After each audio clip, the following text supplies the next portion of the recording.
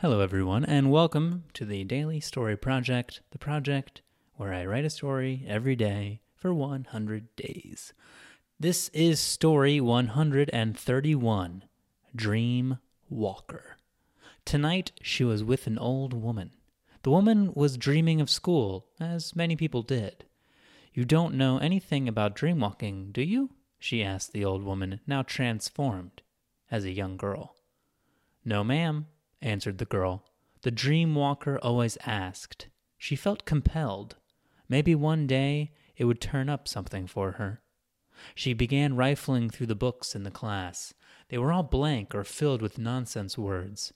Text didn't fare well in dreams. The teacher, students, and even the dreamer paid her little attention.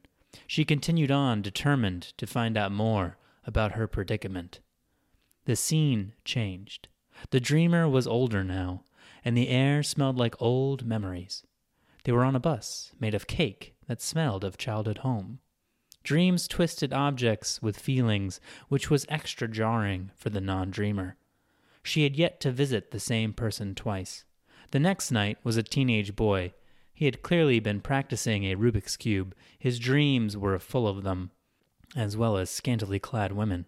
She found no new clues in this dream, although she felt vaguely compelled to try to solve a cube when she awoke.